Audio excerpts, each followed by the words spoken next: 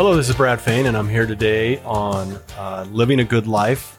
Cast 11 is our channel here, and I'm here with our editor of Signals and TG Magazine, Guy Rogerson. Howdy. And thank you, Guy. Good to see you again. Likewise. We're here with our special guest, Mr. Tim Carter, Yavapai County Superintendent. And I have to say, it feels weird to be here because the last time we were like real formal, I was in your classroom some 34 years ago, senior year.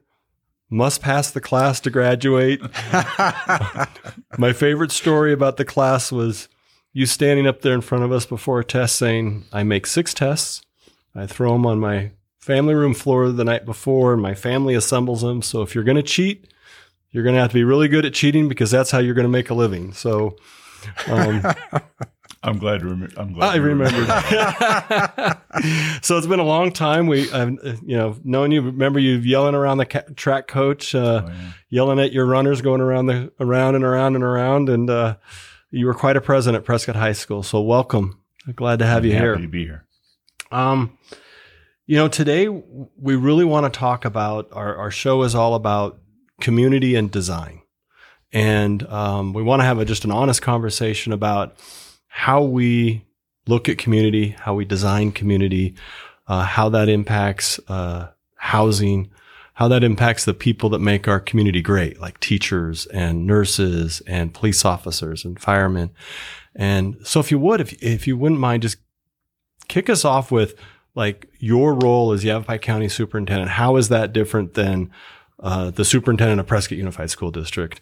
And then we'll just kind of launch into how is education woven into this discussion about housing? Okay. Well, the Arizona has a kind of an interesting process that we go through from the standpoint of the way state offices and county offices work in relation to local governing boards. So my job is to work with 25 school districts, 24 charter schools, and 17 libraries in Yavapai County. And we're a service provider. We're their bank. We take care of all their finances with them in association with them. They make the decisions. We simply make sure they're doing it correctly. We handle all their elections and anything else that they need assistance with. Our motto is listen, innovate, and serve, and that's exactly what we do. So I'm not the boss for the school districts. They have a district governing board that's elected by voters, and then they typically hire a superintendent and then administrators and teachers and those kind of things from there. So our job really is to help provide a service to them. And when they identify issues for us, our goal is to enlighten the community about those issues and to try to find a solution. And without a doubt, the biggest issue that we have right now in Arizona when it comes to education is the fact that we have a very difficult time recruiting and retaining teachers. It is without a doubt the biggest issue that we're dealing with. And of course, housing is a big part of that. Mm-hmm. So this is an issue that we've been spending a lot of time talking about. Yeah. In my world, I hear a lot of people that there's a battle around growth, or this, I call it a battle because it tends to be divisive. They want to put one side against the other. We need to stop growth. We need to continue with growth. And I see that directly relating to the housing prices. If we stop growth, then there's fewer houses, fewer opportunities for people to live in, and it seems to compound the issues that then teachers have to deal with. How does your industry or your organization look at growth from the standpoint of the school districts and the teachers? Well, growth for schools in Yavapai County over the last several years has had a couple of different formats. There was a time period where we had pretty good growth. In the neighborhood of 5 to 8% in some areas. And then it simply stagnated. And then we had a little bit more growth and then stagnated again. And we kind of go through these cycles. COVID certainly added a whole new dimension to that. Mm-hmm. So our focus is not necessarily on the growth. Our job is to make sure that we're able to handle whatever that growth is. And we have a lot of growth in the area, but it's not necessarily young families with children moving in. So that's kind of an interesting thing. But our focus is always on education. And so when we identify an issue, it may be associated with that growth, or it may simply be associated with the fact that you've got a teacher and a family and maybe a couple of kids, and let's say they're making $40,000 apiece, it would be very difficult for them to move to Prescott or Prescott Valley and purchase a home at today's prices. And it might be very difficult for them to move here and to lease a house or to even rent a house with, in some cases, we've got communities where there are literally no houses, no trailers. There are no structures available. So what do? Well, they try to find the next closest community and then drive. Well, that is not something that's going to sustain that family and those teachers in our communities. So we continue to try to look for other solutions. Wow. I mean, I don't think people realize the connection there to like your teacher, the one you admire, you work with your kids and they can't afford to live here. And they're like so essential to our youth, the next generation who, we want to see grow up and get good jobs and take over. Yeah. So hopefully we can retire someday, that they can't find a teacher to be able to afford to live here.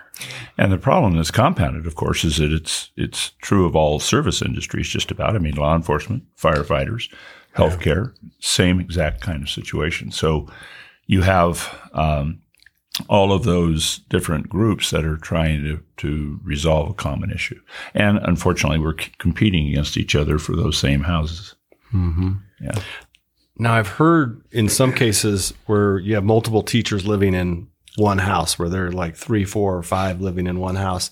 I mean, what does that do to the morale of just the whole business of being in the school and education system? Well, we do a lot of recruiting out of state, and we try to identify states that produce more teachers than they actually hire within their state. And South Dakota is a great example of that. So we usually send a team up there every year, and it's not uncommon to hire 3 or 4. And if they all come back to kind of the Prescott, Mayer, or Chino Valley area, then they could share a house, and you might have 3 or 4 typically single, unmarried guys or gals in the same home, and they're sharing the cost of whatever that rent, or if they're able to purchase something, they might be able to do that. That usually works okay for year 1, maybe year 2, but usually by year 3, you have people that want to get married and start their own family, and Sure. now what do we do?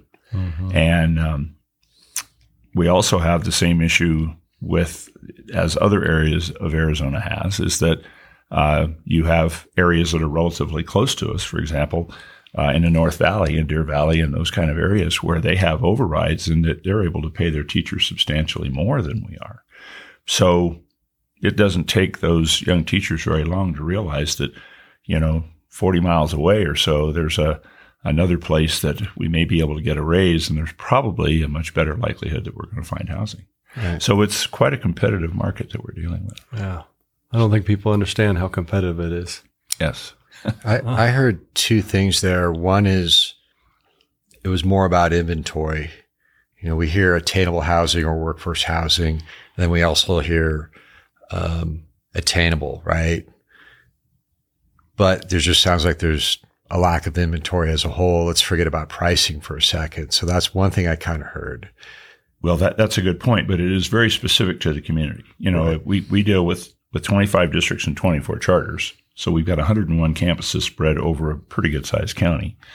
And every one of those communities is a little different. So I can show you some communities in Yavapai County where there's not a single house, not one on the market to buy or to rent.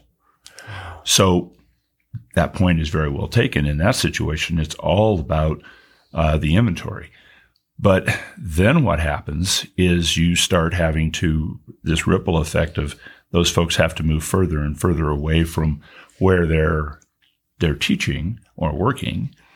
And now what is both an inventory and a financial problem in that district starts having a negative impact on the inventory on neighboring districts. Right. Mm-hmm. So it is a very interesting dynamic that we're trying to resolve. So that's one. And the other thing that I heard was part of your mission or your task is to deal with the type of growth. And there's a couple different types of growth. And you mentioned it's not necessarily young families moving here, but probably retired folks that are moving. How is that challenge different than, say, a surge of young people moving here, I hear connectivity to community.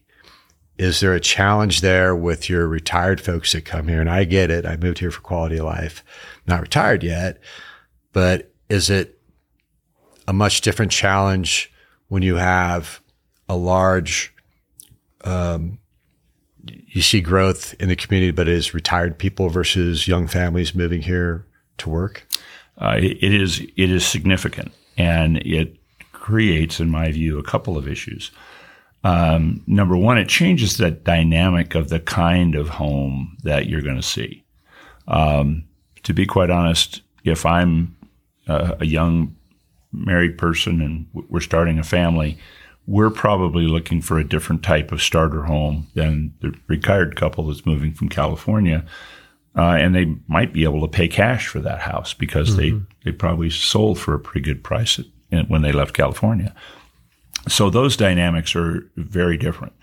One of the things that we were able to do with the county is we were able to get them to develop for us, or in partnership with us and with Yavapai College, some designs of homes.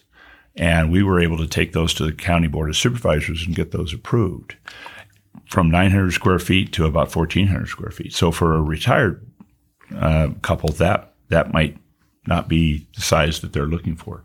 But for a young family, that might work really well as a starter home. Zoning is also an issue. We have a lot of teacherage in Arizona from the standpoint of where school districts purchase trailers, houses. Some of them find hotels, and they're able to renovate it into apartments. We find partnerships between groups like the Arizona Department of Transportation, the Department of Education, trying to share areas where you might have a fourplex, and that can be shared among those agencies and those people that are in that area. So, I mean, there's a lot of different potential solutions, but the issue that you raise is a very good one. And so in this community, it may be that your houses are way outside the price range of young teachers. And in other areas, it may be that you simply don't have any kind of inventory available at all. Right. And I just want to clarify, it's not a slant towards retired people. It's just another challenge for you in the school district. We need those folks. And like I'm right there on the door. Absolutely. Interesting. The other part of it for, I think, the districts is, we know that the funding is an archaic model. I think you add another, angle to this developed like back in 1985, and it's not adjusted for inflation or something like that? Well, the basic model goes back to 1966. It was modified in 85, and then again in 87, and then it's been tinkered with ever since. But yeah, that system goes back several decades. So you kind of have a triple, quadruple whammy in terms of... It's just like this aggregate limit that we've been dealing with. That was all before the advent of charter schools, and it was all before the idea of open enrollment. Wow. So I'm hearing in this challenge that you face, quality of life. You're recruiting young teachers, in this case from South Dakota. They come here. They're living 3-4 to a place while they're single, but then they want to start a family.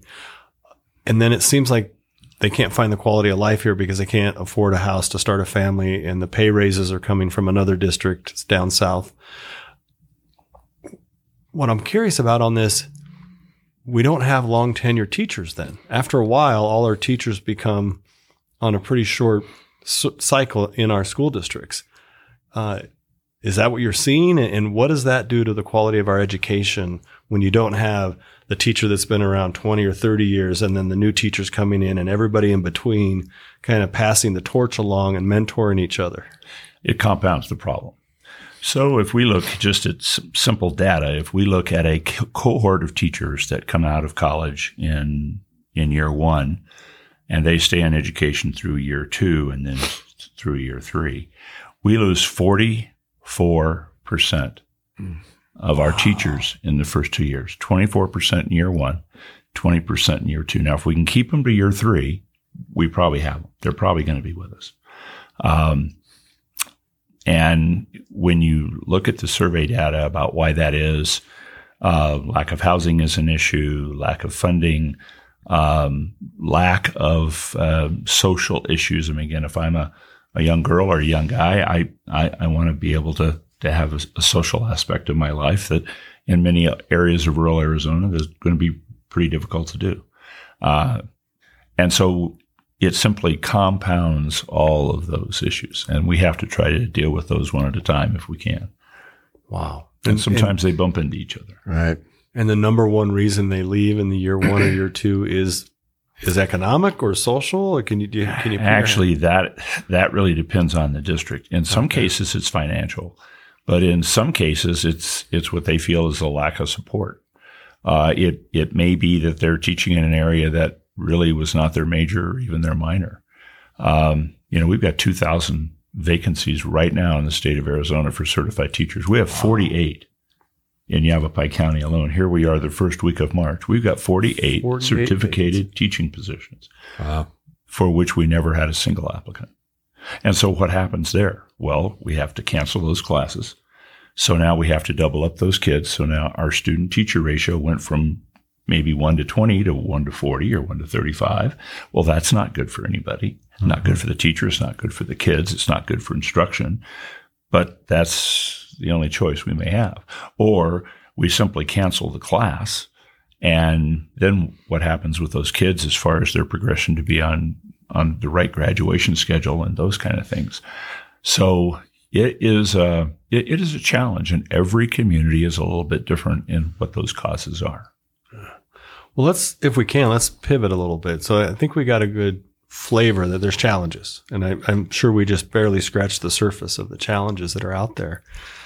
How do we as a community, how do teachers and educators like yourself, businesses, just community members, retirees, how can we all come together and collaborate to solve this problem? And what are some of the ideas that are out there that if we get enough folks around it, we might be able to solve this ourselves? Okay. Well, it takes a community to raise a child, and it takes a community to solve a community problem. And so the idea of getting groups from various backgrounds to talk about a common issue is a really good starting point. And there's been a lot of those discussions. As I told you gentlemen before we started the show, I've already had numerous conversations this week about this specific topic. So there's a lot of interest in why is it happening, how is it happening, and how do we overcome it.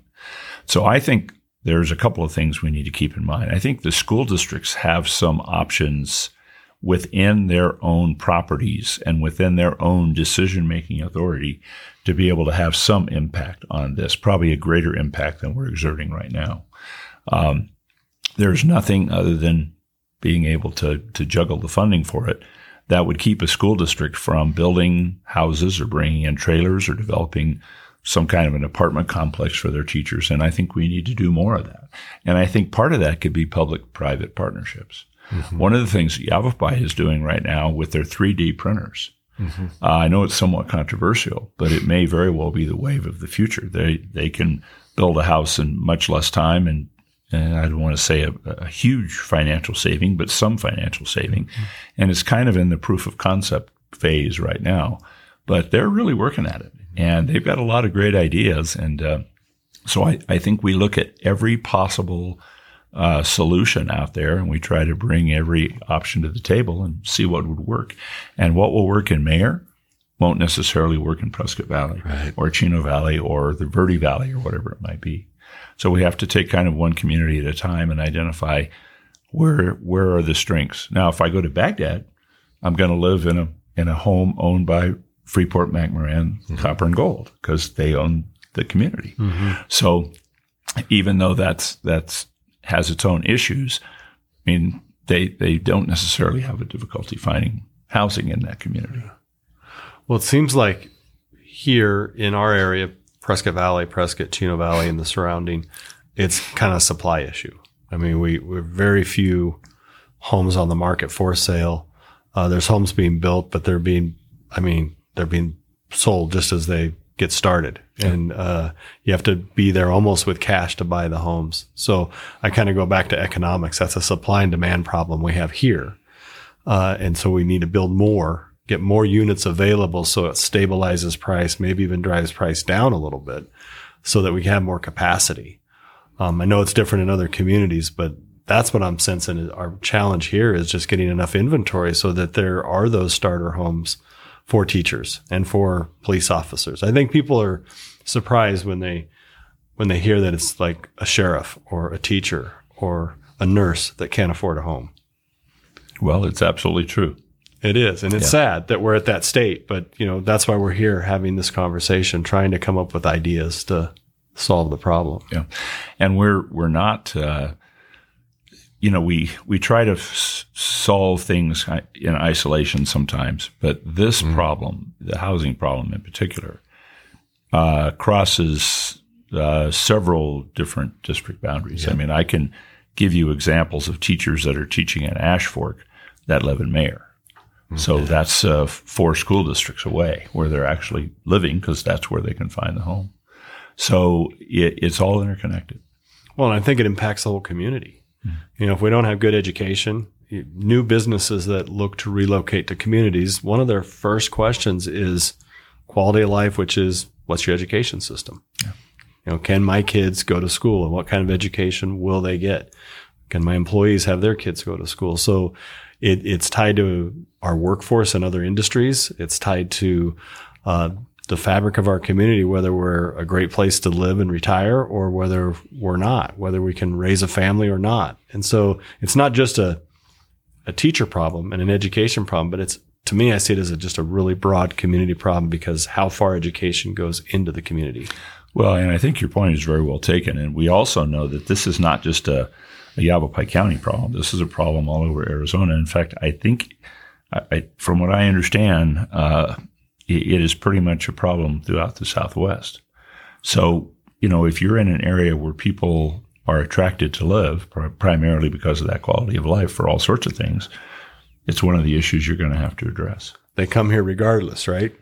When it's an attractive area, they come. Yes. Yeah. No matter what we say or want or otherwise, they still find their way here. And I think we've seen it over the last couple of years since COVID. People just in masses are like, I'm ready. I'm done with where I was.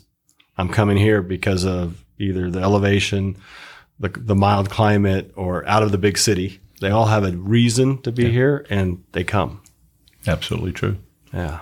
Yeah, what I heard, you kind of nailed it based on your experience and your position is this is a challenge for everybody. I've had some questions people ask, well, why is your article in Trades that's coming out centric to housing? And it's all connected. If we can't have firefighters or police officers or Fort houses or the teachers, what's going to happen to the retirement community if they don't have healthcare workers?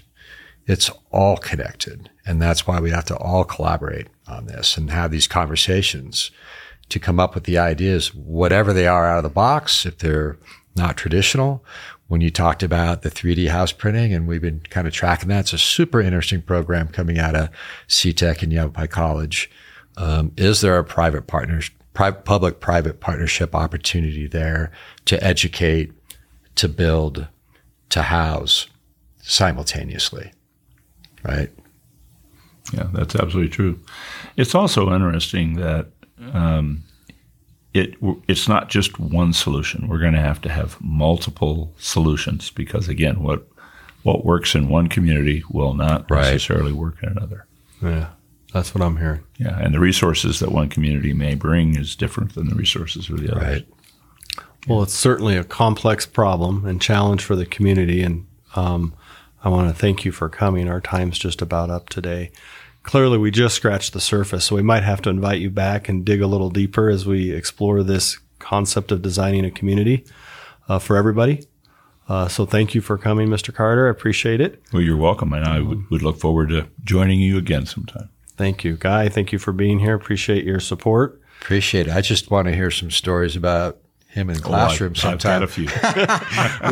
we need to cut the film first before we get there. Cut. I do want to give a shout out to Central Arizona Partnership, one of our partners in this effort. Their mission is sustainable and reliable growth, and I think this conversation fits right into that. Education is so important to that. So want to thank our partners in that. Mr. Carter, Guy, thank you both very much. Thank you. Thanks.